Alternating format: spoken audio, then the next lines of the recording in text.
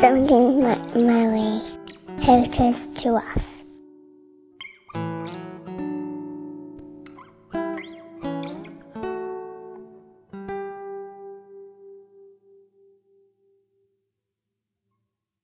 So my name's Isabel and I come from Malvern in the Diocese of Birmingham, and I'm 38 years old. So for me, probably like a lot of people, Our Lady is my mother, and I feel she's a great inspiration for me as a single woman, how to be a mother. And I think that's a really, really important thing, because I think so often nowadays people only think of motherhood in terms of biological motherhood, or maybe even as adopting a child. But for me, I think all women are called to that vocation of spiritual motherhood. I do a lot of pro-life work, and I think Mary is a great role model in that, in teaching me how to spiritually mother other people's children.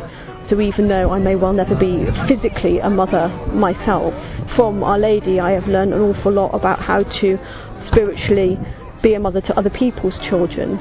And also always feeling I have a great mother myself and a great role model in Our Lady in heaven.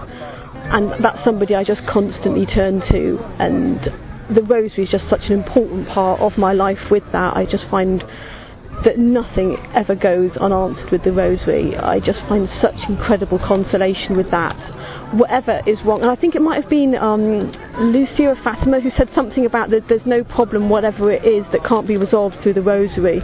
And no matter how small or how difficult, no matter how big, whatever the problem is, if I always take it to the Rosary, to Our Lady, I always find great consolation. Even if I don't get the answer that I want, I find the most incredible consolation through Our Lady. So if people don't already pray the Rosary, I just can't encourage people enough to take that up and to continue praying, start praying that, and make that commitment to praying the Rosary. You just won't believe the miracles that happen through it.